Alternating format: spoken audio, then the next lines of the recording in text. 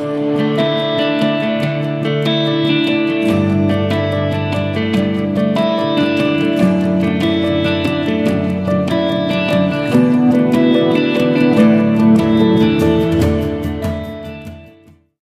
everybody, this is Clint Louie coming to us with 5 minutes from friendship.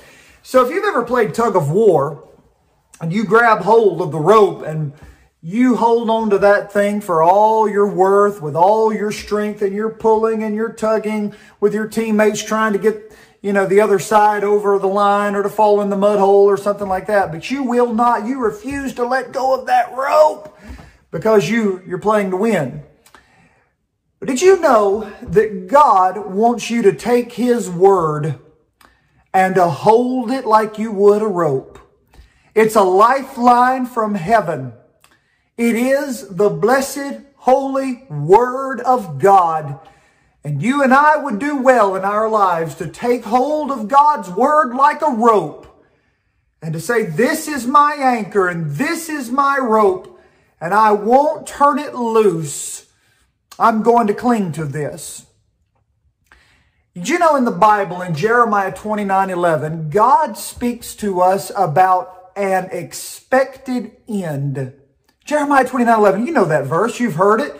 You've read it. Jeremiah 29:11, the Bible says, "For I know the thoughts that I think toward you, saith the Lord, thoughts of peace and not of evil, to give you an expected end." Well, that word expected, it has the idea of a rope, of a line. A line, it's the same idea as when Rahab let down a scarlet line out of her window and the spies, climbed down on that scarlet line. It's like a rope, a lifeline you're holding on to. And God tells these people in Jeremiah 29, He says to them, I'm going to give you an expected. In other words, I'm going to tell you now things that I'm going to do, and I want you to keep that word in your heart and hold it like a lifeline, like an expectation. In other words, you and I ought to have expectations of faith. Holding God's word like an expectation of faith. Have you ever expected the worst? Have you? Have you ever been there where you just like, well, it's not going to work out. Well, it's just going to fall apart. Well, it's just not going to happen for me, or everything I touch just falls apart. You ever talked that way? You ever thought that way? Have you ever set out to do something and in the back of your head, you couldn't shake the feeling that this is just going to fall apart? It's going to crumble to dust. Can I tell you, you and I need expectations of faith. Now, I'm not telling you Jeremiah 29:11 lets you just speak anything you want into existence. You're not God. You and I can't just speak things into existence. But I am telling you that if you'll take God's word as a lifeline and expect what God has promised, you will never be disappointed. In Jeremiah 29, the Jews had been taken into captivity by Nebuchadnezzar, king of Babylon. And so many of the Jews being taken captive, they needed encouragement.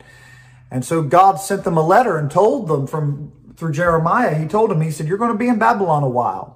Matter of fact, 70 years of captivity will be accomplished. You're going to be in Babylon for your iniquities and your sins. He said, but I haven't forgotten you.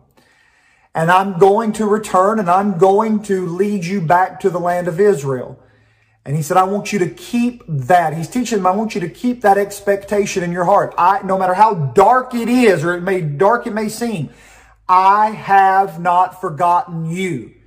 He was giving them an expectation of faith, an expected end. Well, I'm here to encourage you today. Why don't you take God's word, and why don't you let a promise of God's word be the rope that you cling to and have your expectations of faith? Why don't you take a promise today to whatever situation you're dealing with and just say before the Lord, I'm trusting God. This is my expectation of faith. God has not forgotten me. This is Clint Louie. May the Lord bless you. Have a great day.